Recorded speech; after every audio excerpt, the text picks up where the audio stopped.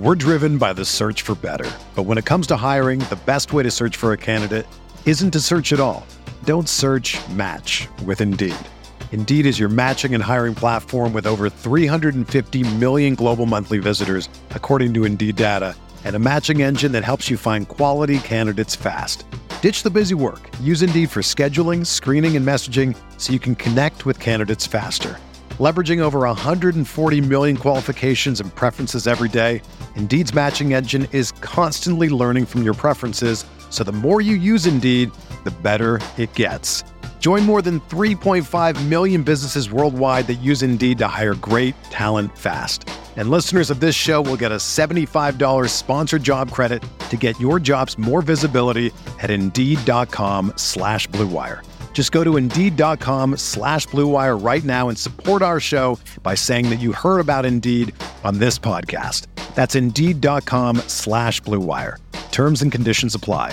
Need to hire? You need Indeed. Hello and welcome to the Esports Biz Show. I'm your host, Justin Jacobson. This week we'll be discussing youth esports.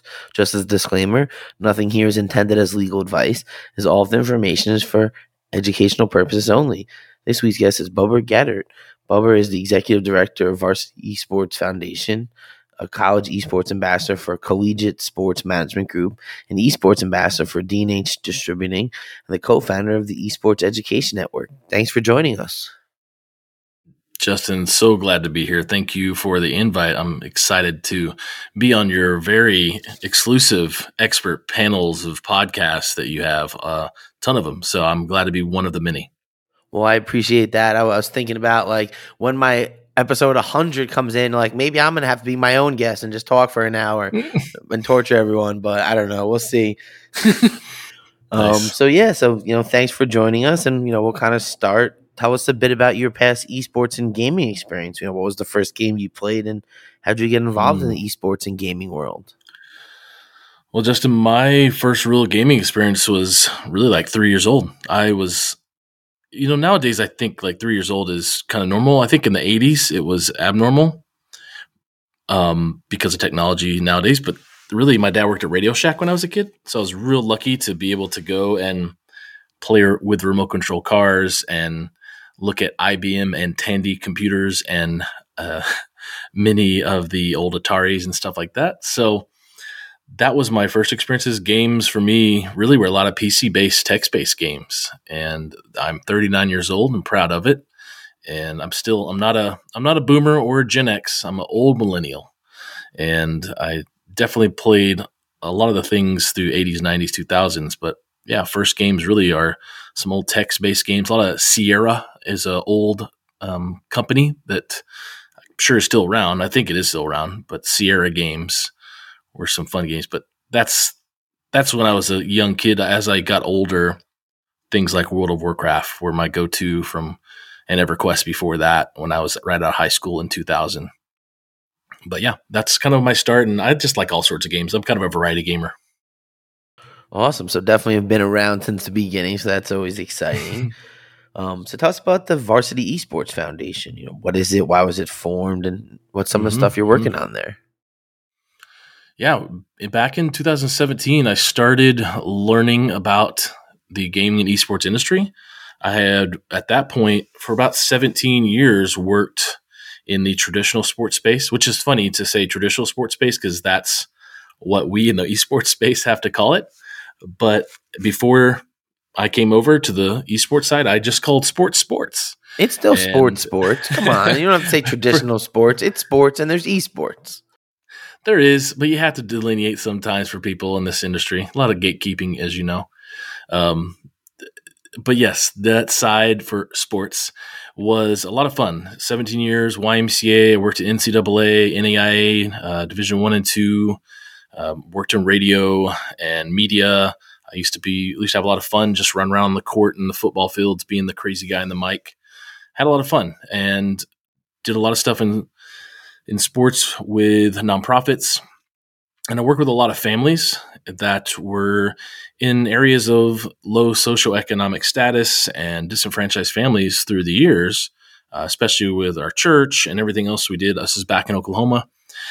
And I noticed as I started learning more about the gaming and esports industry, I started to actually get more involved. I started streaming on Twitch, but I wasn't playing games. I was doing artwork. And I had decided while I was at the Sports Commission, the Chamber of Commerce here in a suburb of Kansas City, to actually hold a gaming event. I had hosted plenty of football and soccer and basketball events, but we had a new conference center and I wanted to do something nerdy. And I decided, let's start a gaming event for even board games and gaming esports. And I met a lot of really cool people in Kansas City, Kansas area, from Midwest esports guys, to which are now called Unified, to the high school esports league guys. They had a booth at my actual event.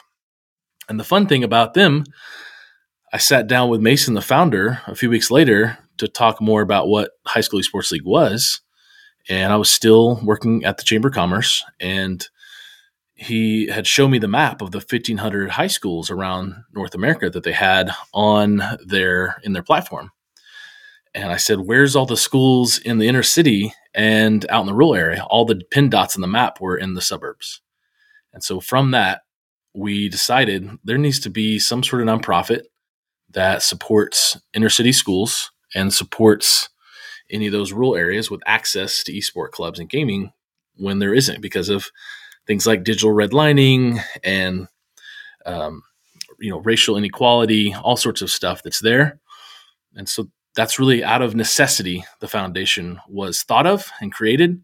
And in 2019, in September, I left sports and took over as the first and only employee of the Varsity Esports Foundation. Amazing. So kind of tell us a little bit how you work with Generation Esports and their high school and middle school esports league and how that all came about.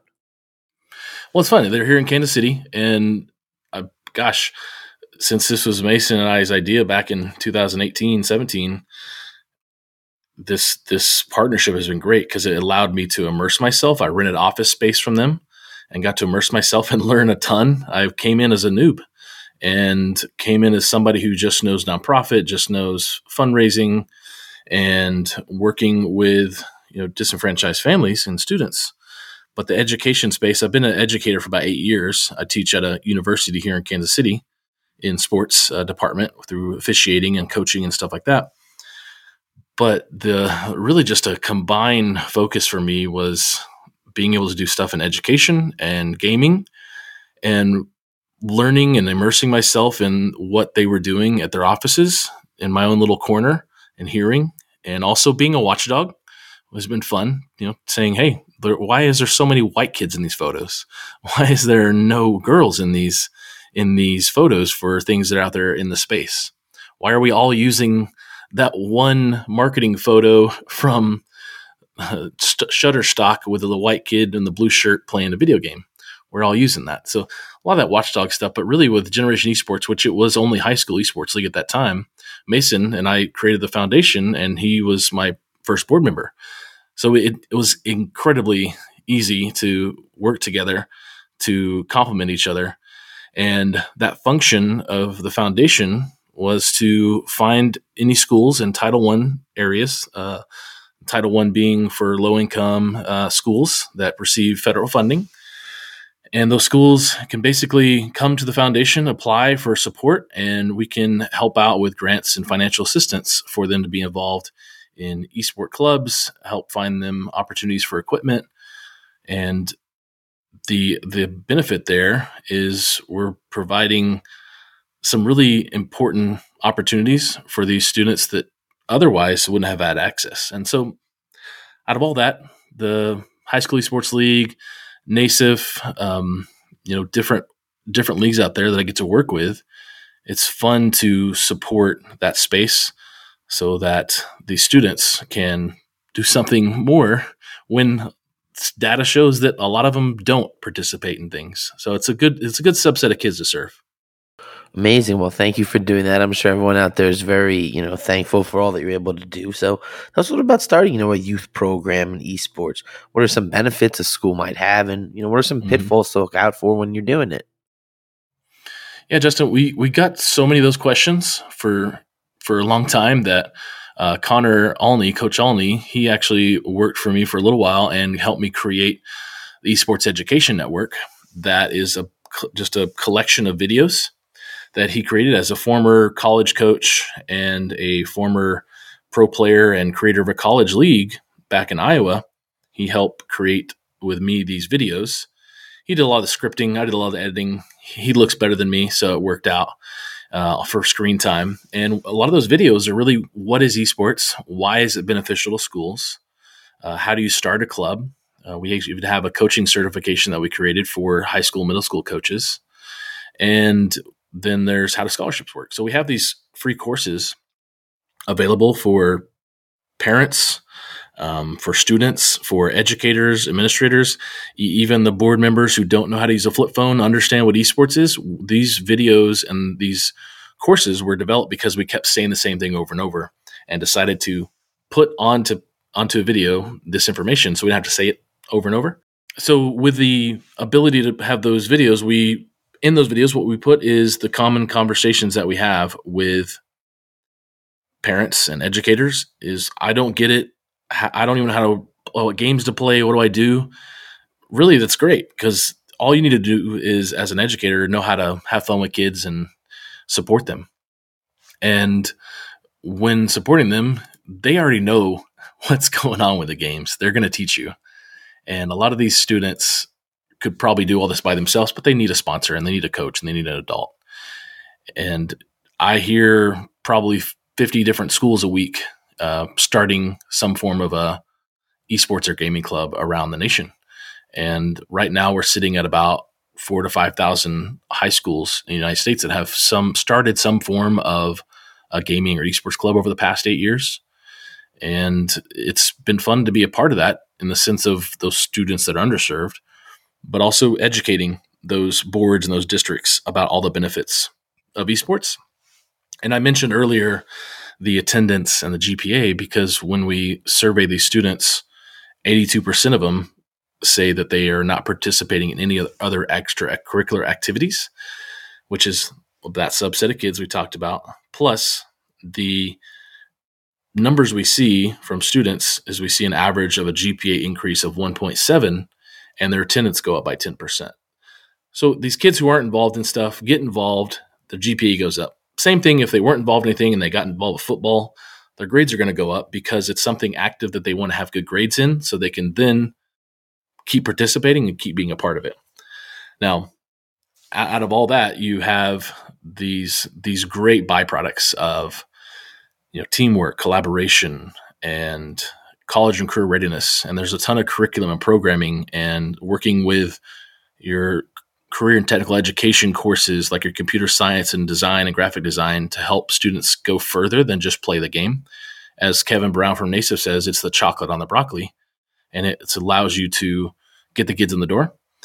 And with all that, they're able to maybe have better grades, like we talked about, maybe spend less time at home playing video games alone and eating dinner with their families and eating healthier and sleeping more. So there's just another program at the school that is just new and fancy, and esports is a sexy word, and people want to talk about it and take part of it. Absolutely. I think that's, an amazing seg point to kind of the next one. So tell us what about your work with the Collegiate Sports Management Group. What does the company do in the esports space, and what's your role with them? Yeah, so I was an ambassador. I got brought on last year to be an ambassador because I had actually worked with them, I guess since probably 2020. We were working together with the NJCAA, which is the really only governing body out there for collegiate space that is actually a governing body sanctioning esports. NAIA has not done it. NCAA is, who knows when they're going to do it. But the NJCAA is actually sanctioning it from that level. Now there's conferences that do it. But Collegiate Sports Management Group has been around for 17 some odd years, but they've really been focused on sports. But I think over the past 3 years, they dove deep into esports. And I got to work with them early on with just some hosting some stuff. And I get asked, sometimes to host some things and be a personality and be on camera. And I said yes a long time ago. And they kept asking me back. And then I just really got to know them a lot better and do a little bit of comparison to what they do and what other organizations in the space are trying to do, and seeing the value of them trying to collaborate and bring more people together rather than the collegiate space and the esports space of a Wild West or, space exploration, where there's a lot of people doing it and all trying to come together, but all still doing their own thing. Now, when I noticed that, I said, man, they're doing a good thing. And they said, can you help us learn some stuff about the space? And I said, sure. So I became an ambassador for them. And then now I get to help them create some content, and I'm going to help them with some content for 24/7 esports collegiate shows on Twitch this year. And I'm super excited because it's just another opportunity for me. That's a complementary thing to what I do at the foundation to reach more students, reach more parents, give that opportunity for those students to go to college when there may have not have been in the past. Awesome. It sounds like they're really onto something there. So it'll be interesting to see how that network plays out. So you're also an ambassador for D&H Distributing. What does that kind of entail? How that all happened? Yeah, similar interaction there. They actually, when Connor and I were creating the Esports Education Network, they saw our courses and they wanted to create some sort of certification for the people who go out to schools and help schools get their PCs and their equipment. And what was happening back in October 19, they had brought me out, said, hey, you know stuff about esports. Here's the questions we're getting. Schools are saying, hey, computer people, how do we get an esports club? What is it? And these computer sales people were saying, what is this esports space and what computers do you need? So luckily, those bunch of nerds like me and others said, here's how and what you should do. And Connor and I helped create a certification. So those what they're called resellers, those vendors with, HP and Dell who sell this kind of equipment to schools can go into a school and say, look, I've got a certification and I've got a course that is recognized to be able to come in and say, here's why you should do esports in your school and gaming. And if you want to buy equipment, I can also help you with that. So it's a good kind of ambassador role anyways for them. But with D&H, I just kept hosting again, being asked to host some things and kept being engaged in what they were doing. And they said, we appreciate what you do. Can you just really be an esports ambassador for us? Because we need some insight. And I don't consider myself a truly expert because I'm very young to the game, but I know 4 years is pretty old in the space, but I'm definitely not where I'd love to be because there's a lot more to learn. But it's great to be able to help and say that I see what D&H is doing. And that's another reason why I said yes, was I saw what they were doing in the esports space comparably to some of their competition out there that were not really diving anywhere into esports for Scholastic. And so when it comes to that idea of being an esports ambassador, to me saying, I know what they're doing and they're doing it right. And, working with them over the past few years already through the foundation, it was a no-brainer because we got to help schools. We got to help schools together. And so it's just another way for me to support and be complementary to what I do at the foundation to help the Scholastic space in esports. Awesome. I think that's really, a really good point that it's like, yeah, these schools don't really know what to do. They don't know what equipment to get. I mean, even the talent that I deal with, some of the more traditional entertainers and athletes, like they don't know what memory card and different wires they need. and like 100%. I've kind of made like a starter kit where it's like you need at least this kind of laptop and you need, this cord to go from your Xbox to the computer and like, we'll remotely set up your overlay, but like you need at least this stuff. So it's good that, you have people out there that are dealing with these schools that can kind of bring that into play. So that was a little bit, the future plans for the Esports Education Network. Are you trying to expand to more courses and certifications or, what are you trying to do with it? Yeah, some fun history there, Justin. These certifications, which have had some fun kind of esports and certification have had a very funny last 2 years with what's happened in the space. And it's very interesting because, like I'll say, esports and Scholastic esports, there are a lot of us gatekeepers. There's probably too many of us that are gatekeepers. But rightfully so, and a lot of them, I'm glad there are, because there's some things in our space that need to be watched. But we were looking at Jay Prescott, what he was doing with NACAD, which helps coaches and directors in college esports and has a certification. And we got to talking, and there wasn't anything for the high school, middle school space in that sense. And it's just funny how so many of us I had many conversations with many different people about there needs to be some sort of educational component for the coaches. There's no focus on the coaches. It is, here's a team, get with it, and here's a list of what you need to do. So we looked and like, what is the accrediting organization out there that says we can have a certification? Where is it? Who do we ask? How can we get this valued? And what I learned is there is none, and there's usually none for other industries as well. A bunch of experts get together and create some sort of certification and accreditation. And they say, this is it. This is it. I mean, surely there was some bunch of lawyers who met and said there needs to be a bar association in Alabama. Yep, the American Bar Association and the New York Bar Association, all of these state bar associations. Exactly. So a bunch of experts got together. Now, and you probably pay some sort of fees every year. That's normal. So it's in every industry. It's just we hadn't had it yet in our space. And so when we created that, the idea was to really make it a network for the ability for anyone who has curriculum or content to put it all on there, and we share it out.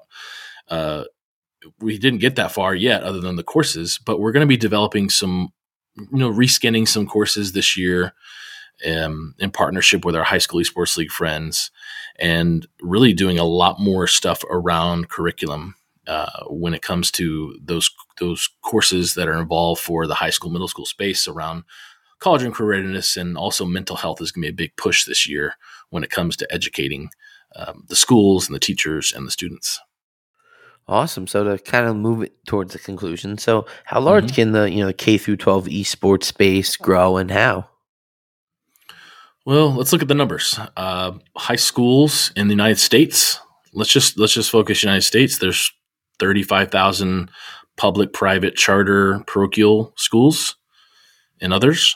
And like I said, there's only about 5,000 that we know of right now that are actively doing some form of a club, whether that be super competitive or just playing Switch together. And so there's a lot of room to grow. I mean, when we look at how many student athletes in football come out of the senior year that go into the college space to be recruited, it's a big, big number. When we look at the space for high school students to go out looking to be recruited into the college space, it's very, very low. And it's still even a lower percentage to get recruited, less a smaller number than it would be for other sports. So it's gonna grow. The middle school space, we know about 800 to 1,000 middle schools that are doing stuff around the country. A lot of Minecraft focus, a lot of STEM focus, not as much as the competition in esports, but more the gaming clubs. And when we get even further down into the elementary space, that kindergarten through fifth, and sometimes sixth, depending on the city or the state, you have a lot more of that STEM focus. They're probably doing something with Legos, but gaming is some sort of component. As we know, more of those younger games are more education based. And like my three boys, they play a lot of education based stuff because they're still young, 12, 10, and 6. And so we're not truly into the esports space gaming right now competitively, but that's where it lives with the younger ones. But I'd say the high school space is going to continue to triple like it has every year for the past 8-9 years. And if we see that, we should be pretty high in numbers in the next few years, if not getting closer to half of all of those schools in the freshman through senior year type structure throughout at least North America. North America combined, I guess, with Canada has about 200 schools in Canada that are focused on esport clubs as well. Awesome. So I guess it really does sound like there's a huge area to grow. I know that, curriculum development definitely, is something that is constantly evolving, and I'm involved in some of that stuff too. So always interested to see what classes come. So what's the future of the Varsity Esports Foundation? What are your plans going forward? Yeah, 2022 is holding a fun year of new partnerships with international organizations and mental health focus, really big mental health focus and push this year. We try to be proactive in educating and providing literacy. I don't usually want to create something. As a one-man show, I don't really want to create something when there's other organizations out there doing it. The certifications were just kind of our only stab into it. What I like doing and what I'll continue to do for the foundation is connecting with those organizations out there that are doing really great things. From many of the people that you've interviewed on your podcast to more, and just promoting what they do. That's kind of what we want to do at the foundation. That's what we do. And that's what we want to do, is keep promoting the people who are doing great things in our space. And the other fun part of that has always been meeting someone in Florida saying, we're the only person in the world doing X. And me saying, hey, do you know this person in California who's doing the same thing? No. Oh, okay. Well, I guess we're not, but I guess we can learn from each other. And that's just a connecting kind of personality I have, as well as what the foundation is here for, is to provide that. And, we distribute a lot of scholarships out for students, and we send those dollars right to their college student account. So they're not taxed on it, which, in your book, there was some that you covered in that. And I definitely want to learn more in the really great book that you have, that has been a good reference for me. And I know a lot of people got it. I definitely think anybody out there should check out Justin's book, because it's extremely helpful for people in this profession. It's the essential guide to business and law of esports and professional video games. So make sure you check that out. Back to what I was saying, though, the space here where we need the ability to help others and provide them with information. We just want to provide those values and provide those opportunities where I'm not having to create stuff, but saying, look at what this person is doing, look at what this organization is doing. And 2022 is going to be fun for that, as well as kind of, like I said, reskinning some of our education network stuff. And really, we knew we were going to have to update it someday, and have to update what's going on in the space. So this is the year to make a 2.0 version of what we've done. Awesome. Well, thank you for the kind words. I definitely have had some interesting podcast guests, and I'm glad you're enjoying the book. So, I'd like to end each episode with my 3 questions. So, what's your favorite game to watch? It's been Call of Duty the past few years, just because I played it a lot. And because that's what me and my friends all played when COVID hit. And so I'd say that's easier. I think the game doesn't usually pertain to really what I like watching. It's usually the entertainer, the streamer. That's probably where I fall onto Tim the Tatman's page a lot, just because he is funny and outrageous, and very a kinship to me. When I met him back at TwitchCon in 2019, we almost look the same. But I was going to say, that's your doppelganger, right? Yeah, he's just not as bearded as me anymore, and I think he's works out a whole lot more than I do. Awesome. So, what's your favorite game to play? Man, this space is something new all the time. I'll always go back to World of Warcraft as that game that I played for 15 years off and on, and never really was a big raider of any kind. But right now, Halo is just killing it for me right now, and I played a ton of Splitgate last year. So that FPS shooters is kind of my go-to. Okay, nice. So who's your favorite video game character? Wow, that's a great question. I go back to the 80s, man. I was kind of in a tie for Prince of Persia from the 80s. I don't know if you ever played anything like that where you ran, it was left to right and you had to jump and run and not get spikes. I like Prince of Persia. And I also liked the police quest characters from Sierra. So those are just ones that are going to sit with me. I do like Red Dead Redemption. I play that a ton, but yeah, those games from the 80s probably sit with me the most. Okay, awesome. So, thank you so much for joining us. This was extremely insightful. I'm sure all the listeners out there are going to really enjoy it. So tell everybody where they can connect with you. Yeah, you can connect with me on Twitter. Just my name, Bubba Gaeddert. Please connect with me. I'm happy to speak to any organizations or schools or nonprofits about the benefits of esports and gaming as a activity or in a school. And you can also go donate at varsityesportsfoundation.org to support scholarships and grants for low-income schools right here in the United States. Well, everyone out there, definitely go check that out and, try to support what they're doing over there, because it's obviously some amazing work trying to, bridge the gap that we all hear about. And, thanks everybody again for tuning in, and make sure to follow me on Twitter, JustinJESQ. Check Apple Podcasts for all our past episodes.